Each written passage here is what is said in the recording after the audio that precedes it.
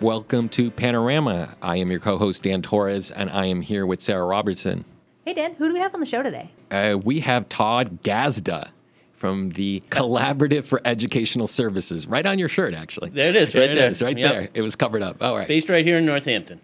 Based in Northampton. And we want to talk about schools because in about 2 weeks, schools will be open, or maybe a week here in Massachusetts. We want to talk about the state of public education in Massachusetts, the exciting investments that are being made, but also the real challenges that I think a lot of schools are facing. I want Todd to tell us today what's happening with public education in Massachusetts. What's the biggest challenge schools are facing here in Western Massachusetts as they begin the new year? Bar none, staffing. There are a lot of challenges facing public education in Massachusetts and across the United States. But I think the biggest challenge facing us right now is staffing, finding teachers to fill the open positions, not just teachers, but support staff. That's what I was going to ask you. You said staffing, and I think of teachers immediately, but talk a little bit about the support staff. Who are they? What do they do? I sometimes hear terms like paraeducator, special education teacher, and I get confused with all that support staff. Can you lay out that support? It takes a lot for a school to run. It takes a lot to support the learning that happens in the classroom. It takes the administrative support from principals, superintendents. It also takes admin support from executive assistants and clerical staff, but it also takes paraprofessionals who are a critical part of the learning environment within a classroom to support the students in small groups, one-on-one, working to support the teaching that happens in that classroom. But then it's also cafeteria workers. We need to make sure that the students have healthy lunches. The environment within a school is critical. The physical environment is critical to the learning environment. If a school isn't clean, well-maintained, that infects the culture, the morale, and just the perception of students walking into a school. Custodians are critical, and maintenance staff to maintaining the buildings. Transportation, bus drivers. I mean, that's one of those issues it was tough before the pandemic, and it just got really exacerbated by the pandemic. Now, when I hear all of that, does that come down to money? Is it that we can't pay enough to keep them in the jobs, or is it just we don't have enough people? What are the challenges that school administrators are telling you about keeping staff? That's one of those onions you got to kind of really peel apart. To some extent, money plays a part. We pay better in Massachusetts than many parts of the country, and yet these, looking at teachers, these are individuals who are highly professional, have to have a master's degree, and yet they're not. The compensation doesn't often follow that, and it's really different from community to community. Yeah. So that's challenging. Some of the other pay has been increasing, particularly in Massachusetts, as they have increased the minimum wage. That has pushed wages up for some of our hourly positions, like clerical or paraprofessionals or bus drivers. But when you come down to really high-stress areas, it's tough. We can't find enough paraprofessionals in the classroom. We definitely can't find enough bus drivers. I just read an article recently where Framingham Public Schools actually had to cut back on transportation and who they were going to provide to the state, minimum requirement, saying that, 8 through 12, I believe, was not going to be transported, and that parents... 8th to 12th grade. Correct, and that if you lived under 2 miles from a school, which is the state requirement, 2 miles is the cutoff, where you have to provide transportation for grades K through 7. They didn't have to. So it was, it gets hard. And those are difficult decisions because transportation is also an equity issue. I'm so glad you bring that up because I've heard here on WHMP a lot of conversation about rural schools not having transportation needs met. I think about that in a rural setting where homes can be, far away from the schools, and that's going to add to the cost. Like you said, there's a state law that requires that.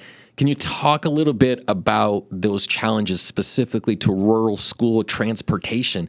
What's happening It is hard. And I'm a rural school kid. I rode the bus. I was 12 miles from school growing up in Middlefield, Mass. And, it was a good half hour, 45 minutes most days to get down to school with all the stops. But as it becomes tighter, school districts, if they can't find drivers, have to consolidate runs, which means you have less runs, which the runs are longer. And so you have kids who are on the bus, an hour or even more in some instances to get them to school. That means early pickup times. That creates challenges at bus stops, particularly during the winter with snow and the fact that it's dark when a lot of our kids are out there waiting for the buses. So all of this is kind of wrapped up into a really big challenge that gets exacerbated by the geographics of rural school districts. And at the same time, rural schools are seeing a decline in enrollment. So you have maybe fewer families paying taxes to the town to support the schools, fewer bus drivers. And how can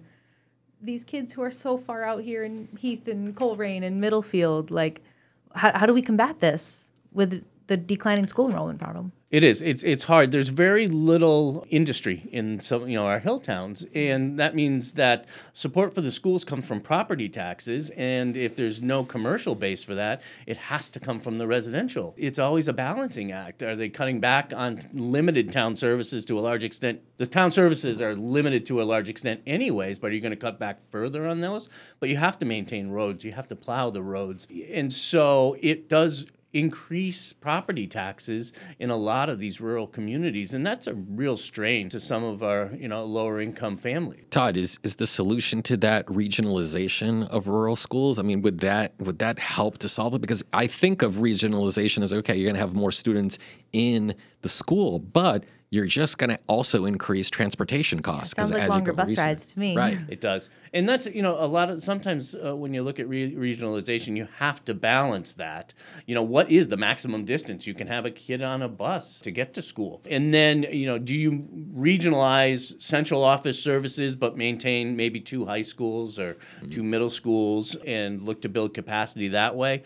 It gets really challenging, but it also gets challenging in that, particularly in our rural communities, the schools are really the heart of those communities. And so it is an important focal point, not only for education, but community events.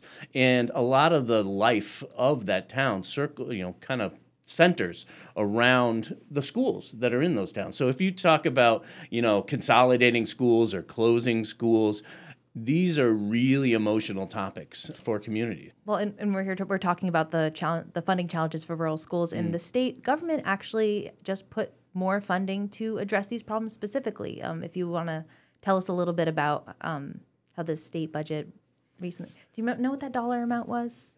Large, very. Yeah. I don't remember the exact number. I want to say $15 million, but we are going to fact check. Oh, no, that's a lot. The Student Opportunity Act gave billions of dollars over a number of years to kind of close those gaps in funding, to kind of break down the barriers from the haves and the have-nots. But when you look at the distribution of those funds, they largely went to, I believe it was about 35 communities across the state.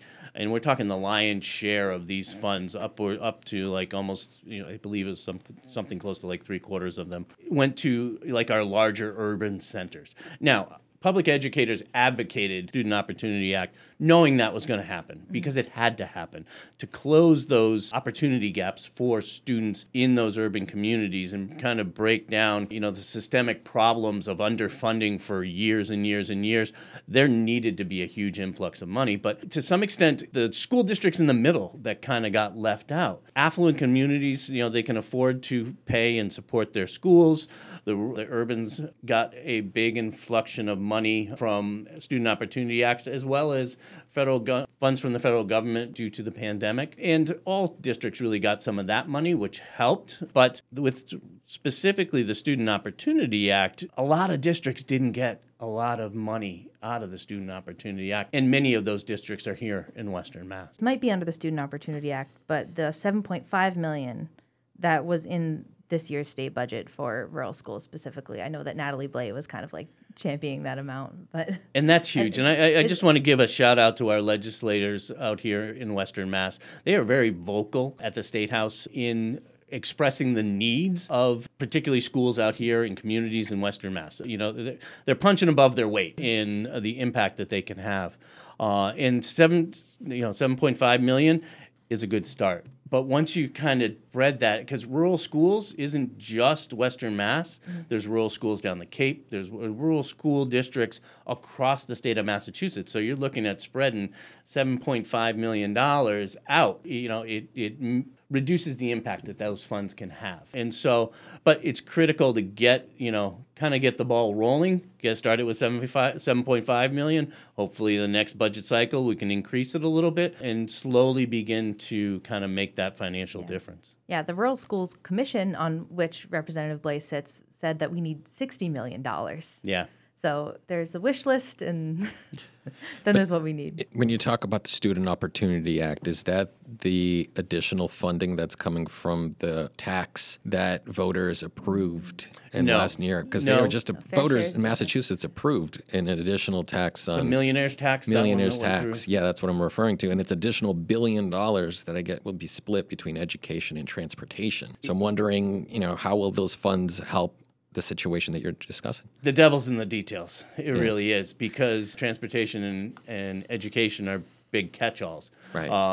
Education can be higher education, which has needs as well, just as K-12 does. Right. If I may add, one education level that doesn't get enough attention is early childhood education. And, from everything I've read about it, it seems to be an area that's neglected, and yet it shows the most amount of promise if you want students learning later on in life. Well, and it just makes sense. And slowly we're getting the attention of legislators and policymakers, and there is movement on that. There is an awareness of the importance of early childhood education, and slowly but surely some funds are beginning to follow that awareness. That doesn't always happen, and the time delay can be frustrating. But, the more money you put into solving and remediating learning issues at preschool K-1, the better off those students are going to be moving, up through our system. And it's one of those things where paying a little bit of money in up front saves you money down the road, because if those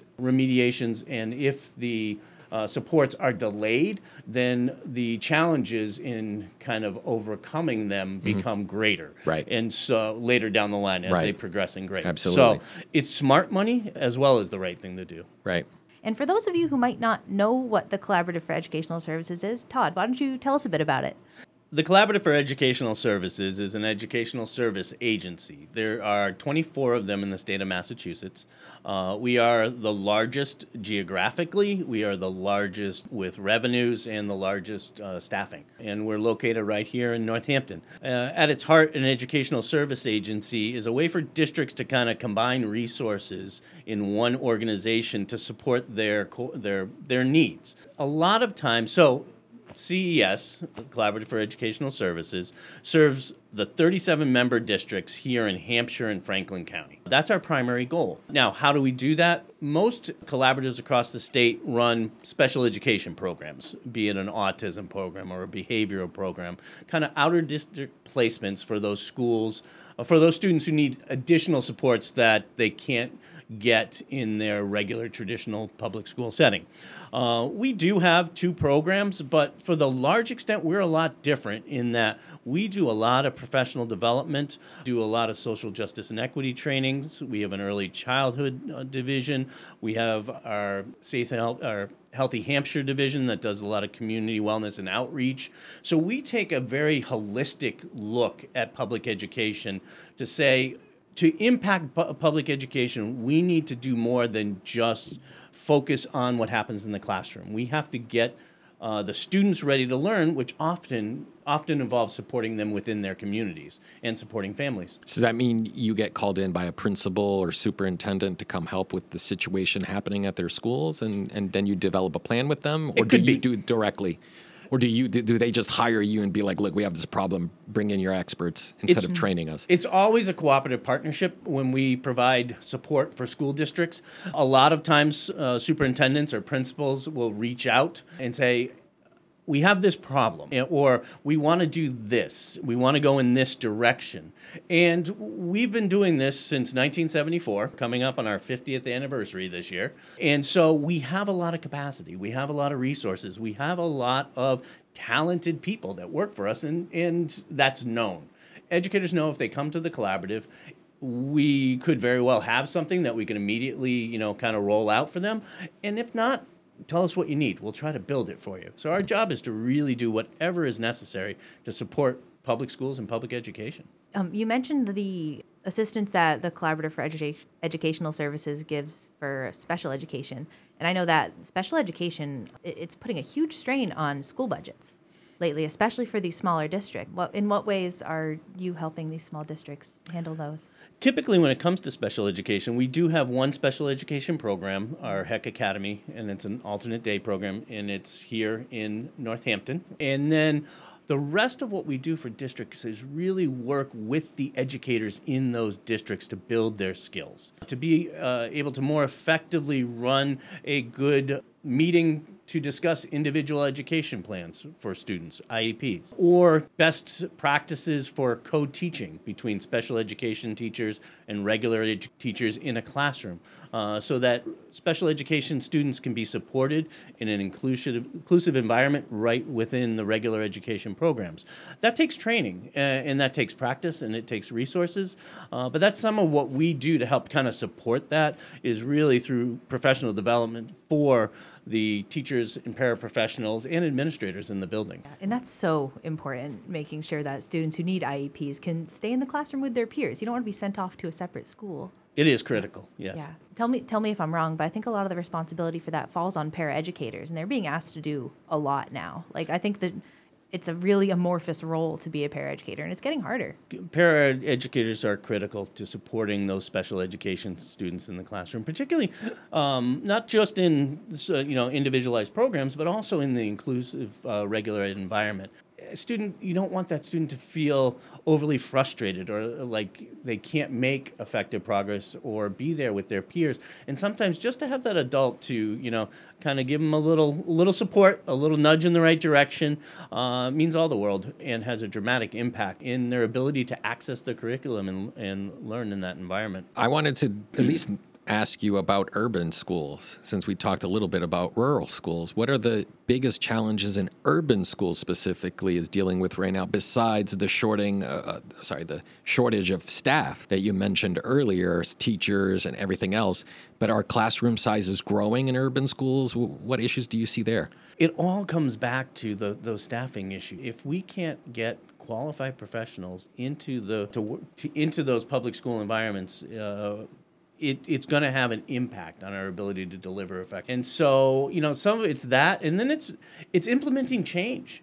Change is hard. Change is necessary. It's absolutely critical at this juncture for public education to change so that it is more responsive to the needs of today's society rather than the society in 1980 or 1990. Okay. But change is difficult. There's always resistance. There's always disagreement on what that change should look like. And I think, kind of overcoming that is one of those challenges. Well, I'm glad you brought that up because I have had this question for you and I've been holding it for a while.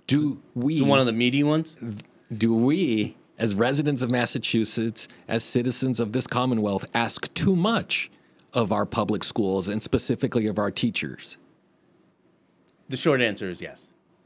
When I reflected about this conversation, one of the things I was thinking of is we are often held up and compared against public education systems from other countries, such as Finland, such as Singapore, such as Canada. Yeah. So what are they doing right? What is the major difference? What are they doing right? There's two components to it. One is, if you look at those countries, they have de-emphasized standardized testing. Whereas in our country, the legislation and policies that have driven and shaped public education for the last 30 years have focused incredibly hard on standardized testing and accountability.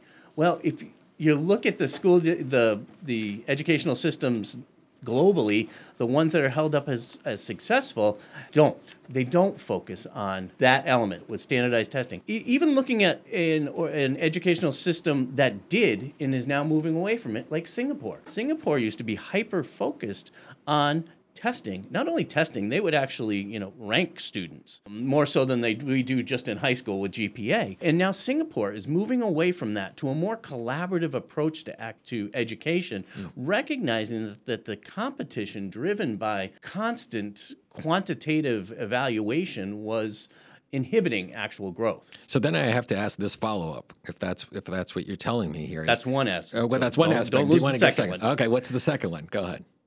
The second is, in those countries, teachers and educators are revered. They are treated as professionals. Their expertise is valued. When you have a conversation with a teacher in those countries, it's like having a conversation with a doctor in the United States. What they say in the realm of their area of professional expertise is given great weight.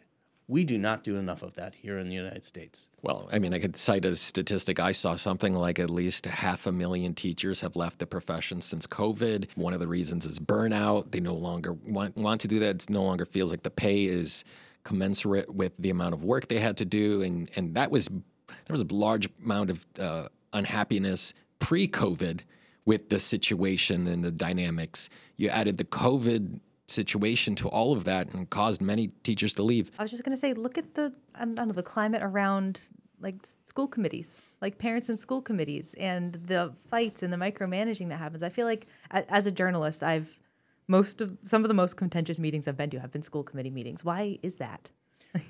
Because at its heart, education is about children, and that elevates the emotions of all parties involved.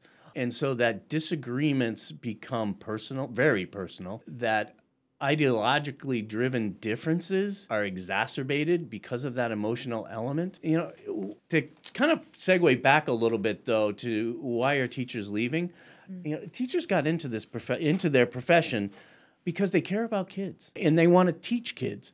They want to impart knowledge and see that light come on. They want to help a child navigate life. I always say that, as an educator, you teach life. It's just focused through whatever content you happen to be teaching, whether that's math, science, social studies. And so I think teachers are getting really tired and worn down.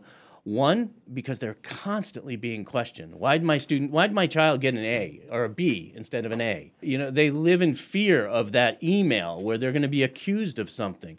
And let me tell you, those emails come at 5 o'clock at night. The 5 to 8 is the big time when emails come in, typically from parents.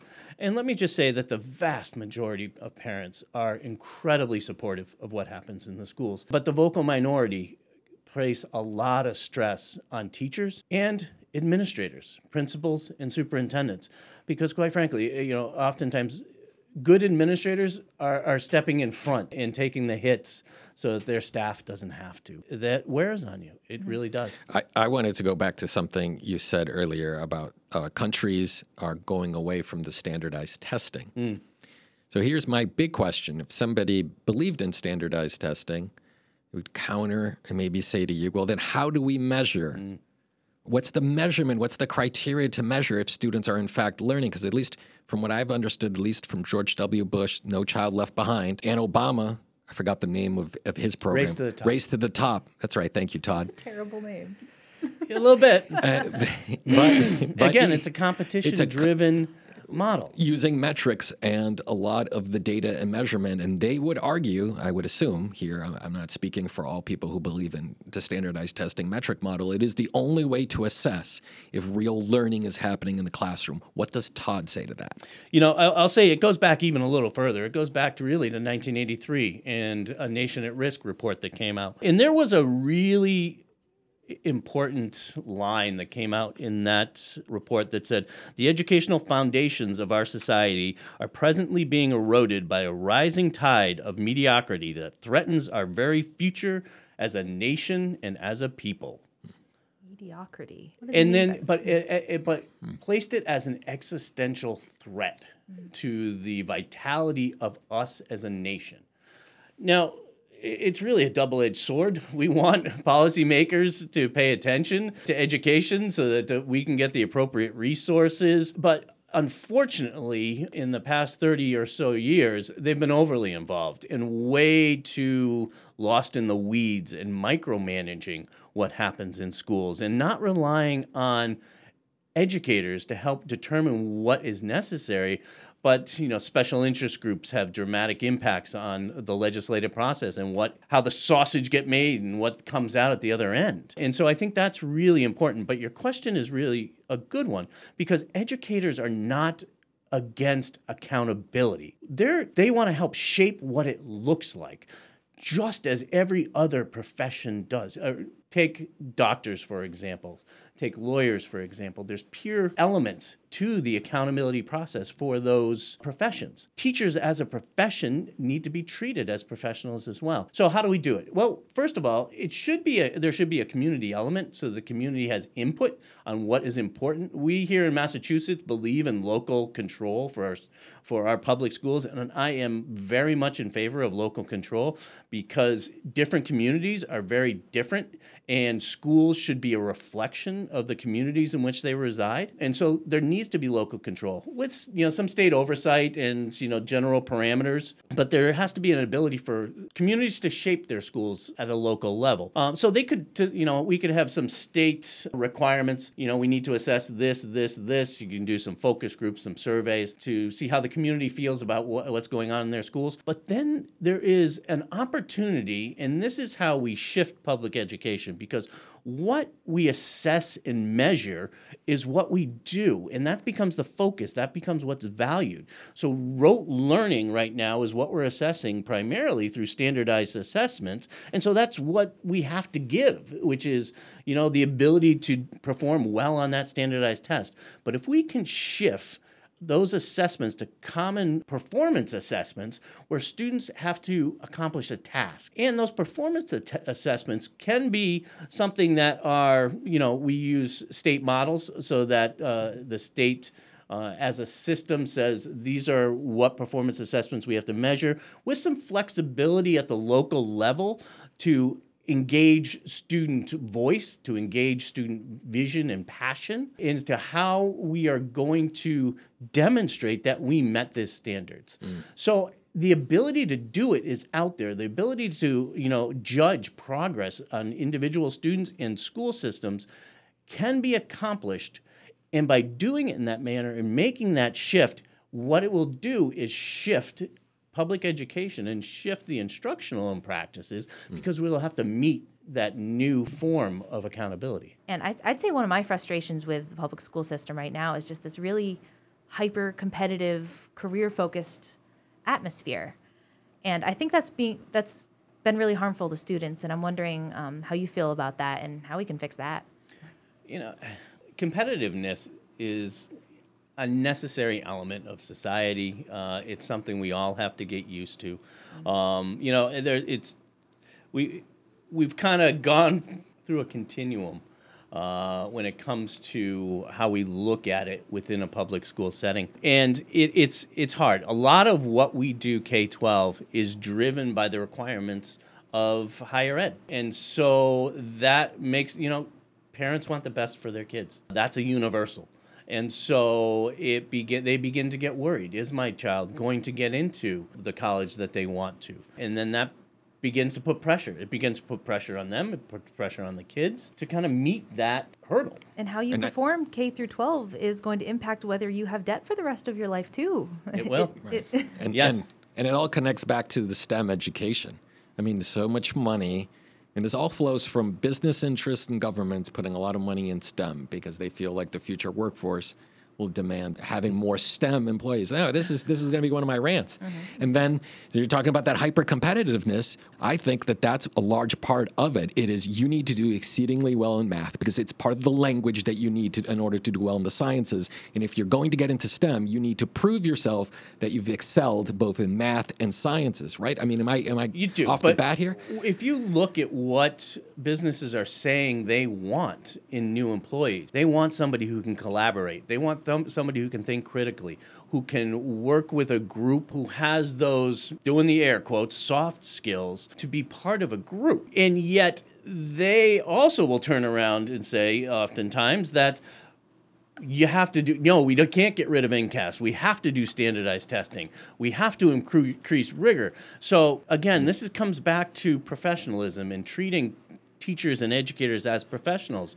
Tell us what you need. You don't go into the doctor's office and say, I got the sniffles. That means I have this, this, and this. I want this. You need to give me that. You don't. You go in, you say, okay, this is the problem. This is what I'm seeing. And they're seeing that they need, new employees graduating high school or in college and coming to them with these skills. But they're trying to tell us how to do it. Right. So tell us what the problem is. Stop trying to tell us how to fix it because we're professionals and we can. Now, hold us accountable for the results. And I'm fine with that, but let's talk about how. But I guess to ask your question, because this happened while I was going through public schools here in Massachusetts. In the mid-'90s, there was a big push to bring the MCAS because they felt like the standards were declining. And specifically, if I remember correctly now, this goes back 15, 20 years, it was a problem with writing skills. Like that was one of their big focuses is people don't know how to write well.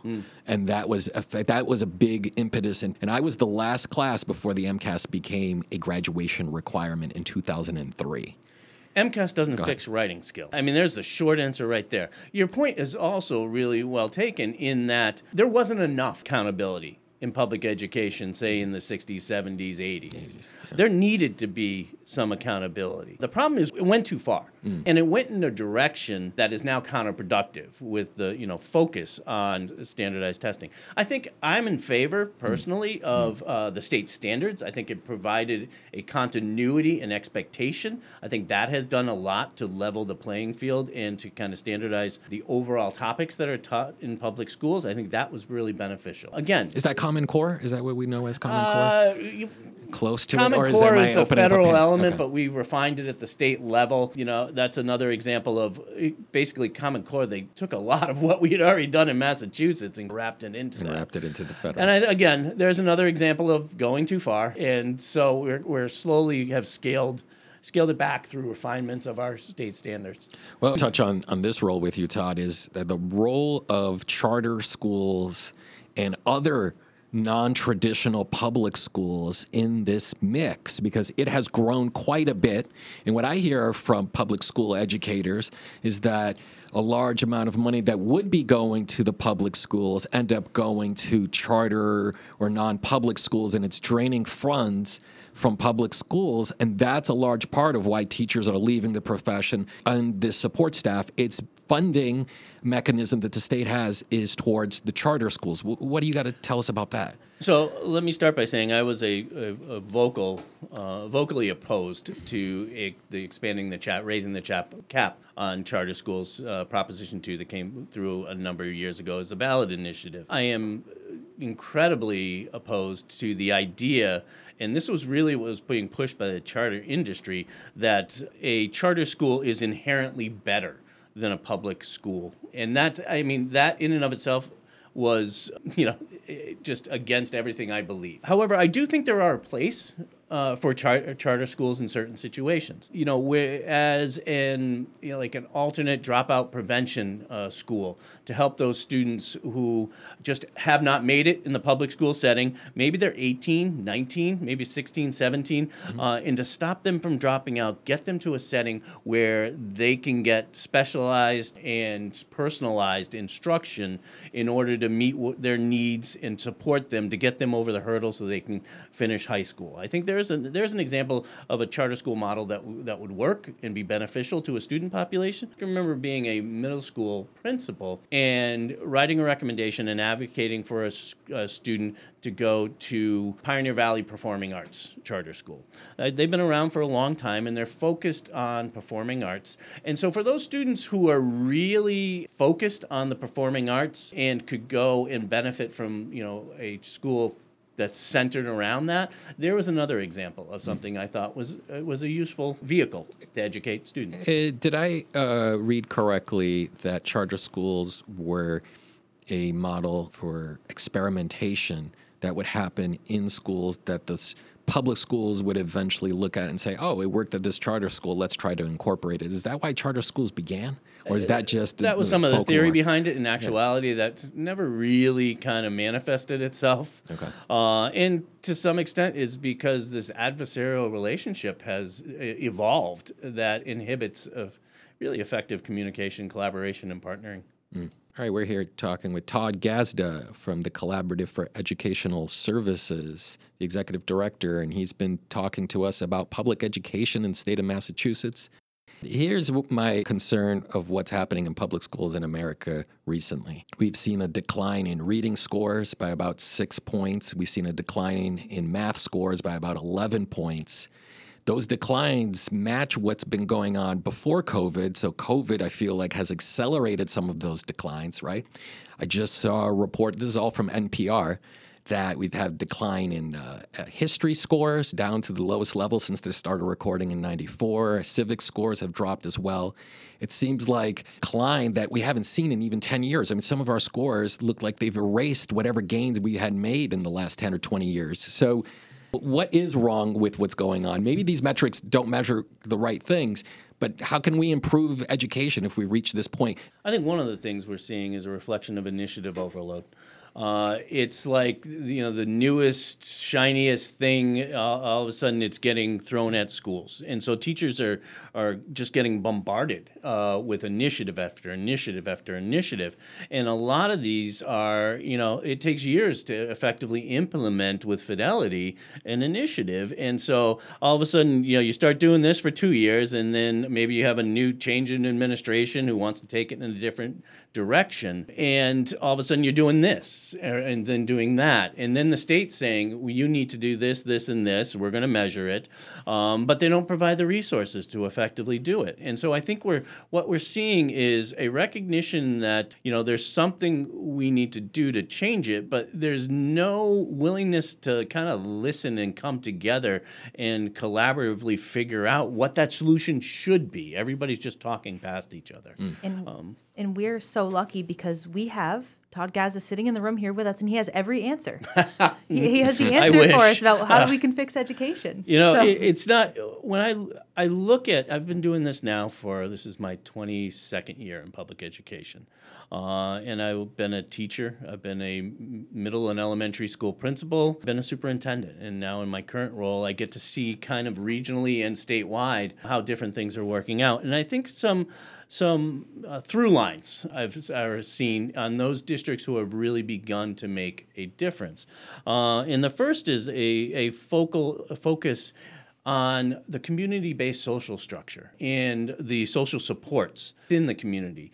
If a student is coming into school scared, if they're coming into school hungry, if they're worried about where they're going to go to sleep tonight, it doesn't matter what you teach them in that classroom. They're not going to be able to access the curriculum.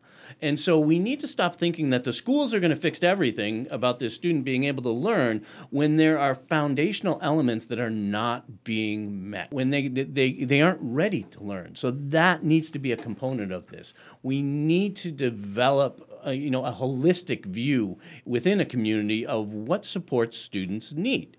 The second thing is climate and culture within the school is critical. If the teachers aren't enthusiastic, aren't happy, don't feel safe to express opinions, then that gets reflected in their practice. And then the students don't feel safe, don't feel effectively able to express their opinions. It inhibits their ability to learn. And so climate and culture within the school comes with treating your staff with respect And again, I'm going to go back to the point I've been hitting all morning, which is you have to teach. As a society, we need to begin treating teachers with respect, because that will impact their ability to make schools an inviting place. And so I think that's the second thing. And it would also help if we paid teachers enough that they didn't have to go work Second jobs or third jobs. That's helpful as well. Yeah.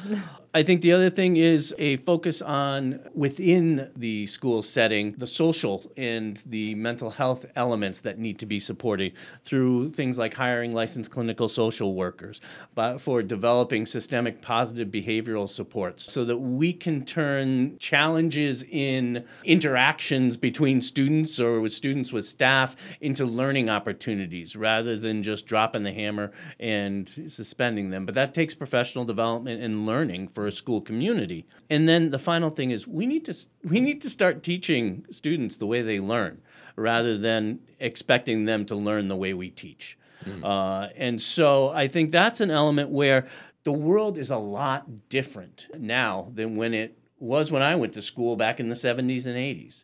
Back then, if I wanted to learn about something, I went to the card catalog, pulled out the Encyclopedia Britannica, and did the best I could in kind of trying to find a book or something on it. Nowadays, students reach into their pocket, grab their phone, hit Google.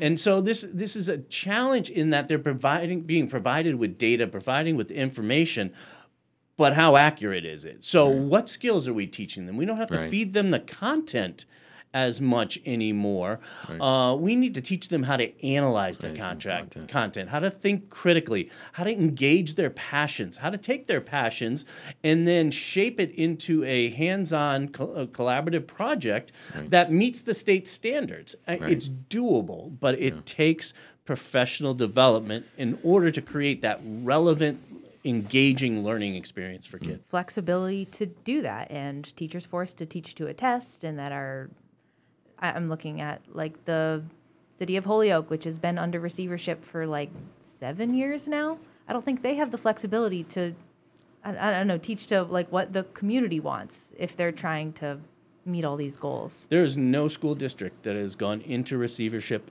and come out. Really? Because the focus gets even more on the weighting, measuring, accountability. It doesn't, there's not enough focus on changing that instructional environment. Or there will be a focus, and yet we're measuring this. And so the two aren't aligned. If you were governor of Massachusetts and you were given a free rein, forget about Congress, the state legislature and the Senate, what changes would you make as governor, specifically in education, to improve the educational outcomes?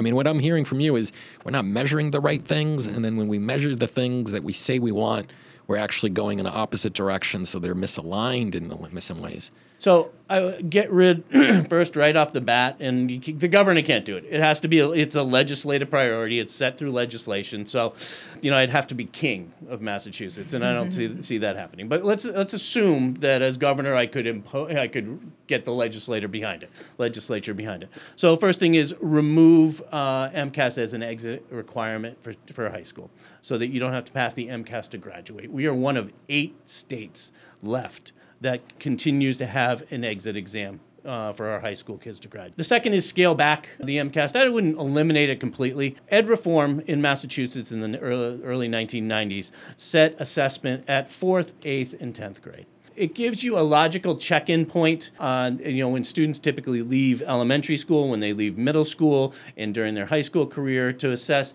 is our teaching aligned with our curriculum? Are there any gaps? I'm less worried about individual student performance as, cohorts of students in their performance, and what can we learn from that data to change our practices to make it better for students.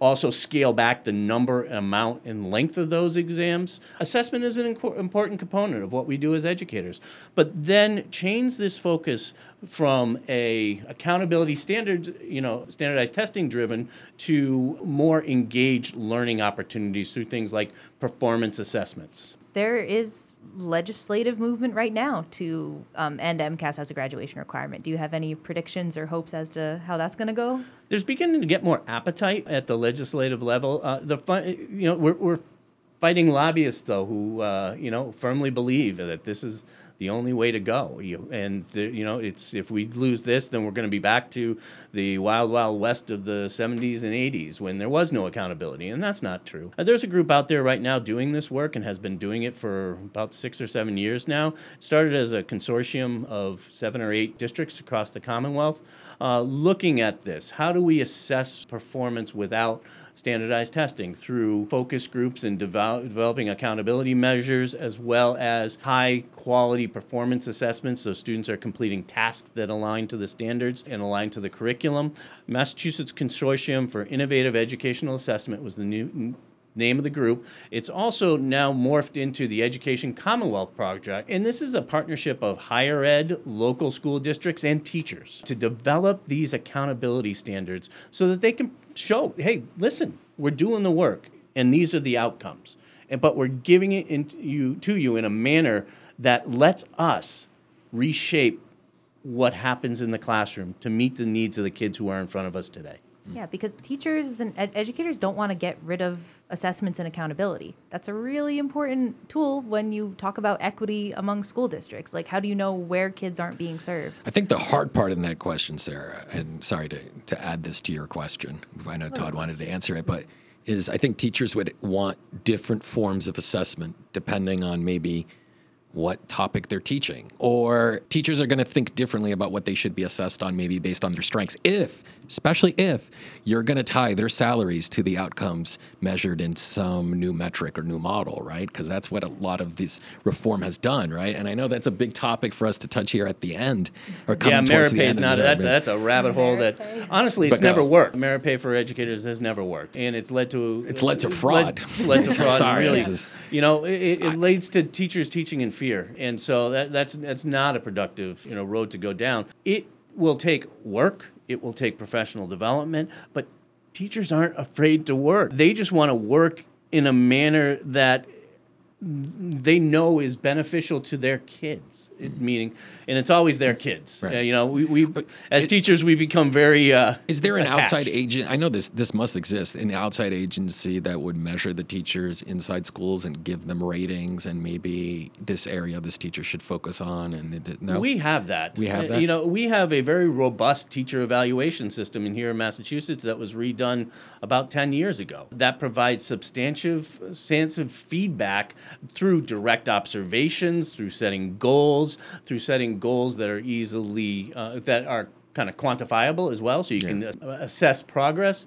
But these are in conjunction with their building administrators, so that is already there. And so it's the ability to really work to shift what we say we are holding schools accountable for. I mean, ultimately, Sarah, I don't know how you feel about this. Is like the goal of education should be to inspire students to love learning. Because if you don't have that, then it feels like, well, some students have called it like a prison or other things. It feels like you're being forced into it, and you end up killing that hunger and desire for an educational pursuit in life. There's an excellent example of that that's really concrete, where a number of years ago there was a push to give students who were struggling in math double math classes. So you double them up with math.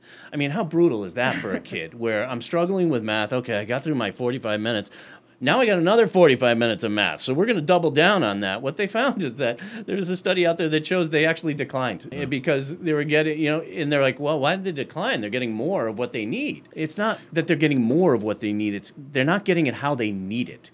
If you develop something like that and you have your traditional math class, but then you take it with some sort of extension or enrichment class where they can take those concepts they learned within the math class and then utilize them to solve a real-world problem.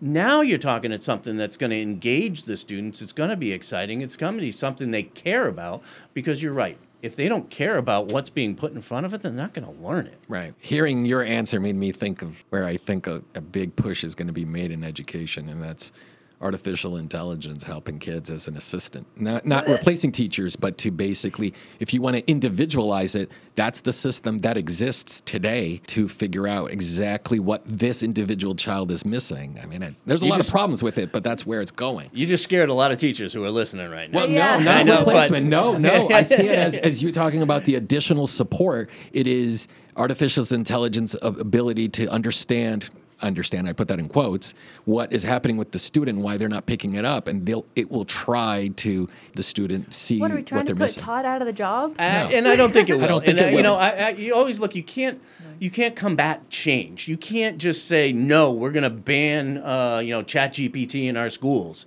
That's just not going to work. But how do we adapt what we're doing given this new tool? Right. And that's what it is. It's simply a tool. Right. And we can use that to support. Right. But we're going to have to break through that anxiety to change, Right. the anxiety of something new, and give professional development so that we can teach our teachers how to incorporate it into Right. what they do in And the it's class. more of an assistant to the teacher more than replacing the teacher, at least at this stage that I see. But Yes. So I feel like you answered everything. No, I covered my note. You know, it's funny. My dissertation, my doctoral dissertation was, I started out in At UMass? What do I want? University of Hartford. Hartford, okay. And I said, what do I want to explore? And I was a middle school principal, and I'm thinking, I want to do something about how to utilize technology effectively in the classroom. And so I was beginning to, think about things in that area, and then I got angry. And I got angry my at the best state work when I'm angry. I do. It really kind of spurs some creative thinking. But I got sick of all of the mandates coming down from the state telling us what we needed to do in schools and not providing resources, and they weren't what I knew we needed to do to change teaching and learning in my building. And so I said, that's what I want to study. And so my doctoral dissertation was a study on the disconnect between the development of educational policy at the state and federal level and its implementation in local schools. So I surveyed every superintendent and principal in the state of Massachusetts, utilizing a framework that said, okay, so where is that disconnect? Where does it fall apart? Where what they say we need to do doesn't match what we need to do in our buildings. And so I think that disconnect is still here. It's still alive, and it is still driving a lot of the problems in public Well, that makes education. me think of laptops in classrooms. Schools are now debating if they should have cell phones. I mean, there's a lot of distractions. As much as I praised AI as an assistant to teaching and educational process, it's a huge distraction to young people, and it's designed and developed to be that distraction.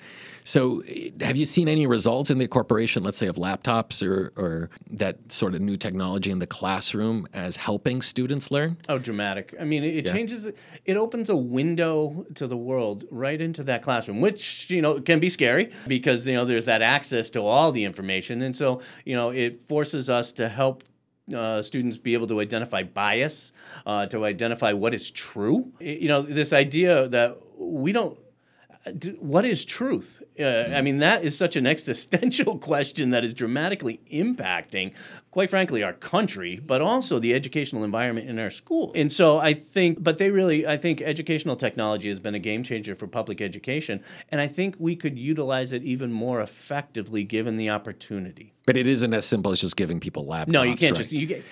Everything comes to professional development for teachers and educators on how do we use this, because you can't just hand them a device. I could hand you a virtual reality goggles and say, here you go. And There's so many questions. I could have you on for another hour, but what's the number one metric measuring a student's success later in life? Is it that they went to an affluent, rich school, that their parents had lots of books, that their parents have PhDs? Like, what's the data that you ever seen on a student's success? Well, it's one of those things. One of the biggest problem with MCAST is, when you rank school systems across the Commonwealth by MCAST scores, you might as well just rank them by, average income, because it falls out almost exactly the same. And so, honestly, the most important thing for student success later in life is to have a caring adult in their life. That is what matters to kids. Most of the time, that caring adult is a parent. Sometimes it can be somebody else. It can be a teacher. It can be a paraprofessional. It can be a principal. It can be a custodian, a cafeteria worker, a bus driver. It's somebody that they can go to that they know cares about them. That's what gives students a sense of belonging. We can create that in our public school settings. It's just oftentimes it's all the attacks now are really kind of ripping that dynamic apart and creating an adversarial relationship that negatively impacts that. Well, I just wanted to share as we wrap up here, and it's at the end, one of the most memorable projects that I had in my educational experience was going back to the 3rd grade. And there was a teacher who had us write to a professor at UMass anything we wanted, and it was a bunch of questions on a topic. And I asked about moths. I don't know why I chose that, but I knew nothing about it, and I wanted to ask a professor. And the amazing part, why it has stuck me for more than 30 years now, is I wrote out a letter, asked a bunch of questions, and got a response, and I remembered it, and then it got published in a book. And I got to say, like, when a teacher is willing to go that far to put a 2nd or 3rd grader's letter in the hands of a professor who would then respond and answer that and have that all published together, not just my questions, but put that together in a book into sort of this, special project that took some creative thought in it. It makes a world of difference in effort. It does. It does. Yeah. It takes that.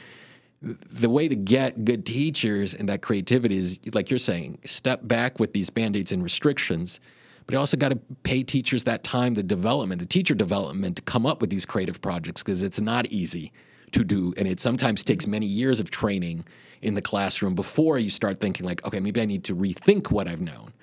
Because we could have had a topic about, so many things, about history and the politics of that going on. You talked about book bannings in schools, and, there's gun violence going on. I mean, what's happening in education, it feels like the world is falling on it.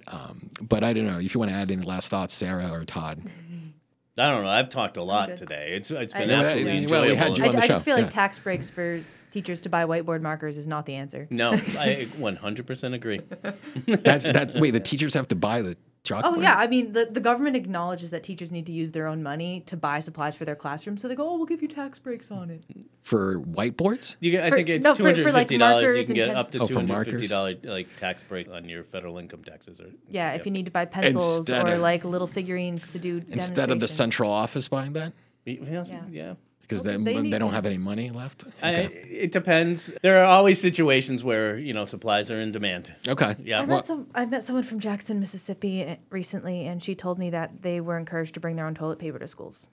We don't realize how lucky we are in Massachusetts sometimes. No, really, our educational system is a product of our federal system, and state control is a quintessential element of that. And that creates, disparities across the country, United States. Mississippi and certain states with there are school districts in Los Angeles that have a graduation rate in the teens. Wow.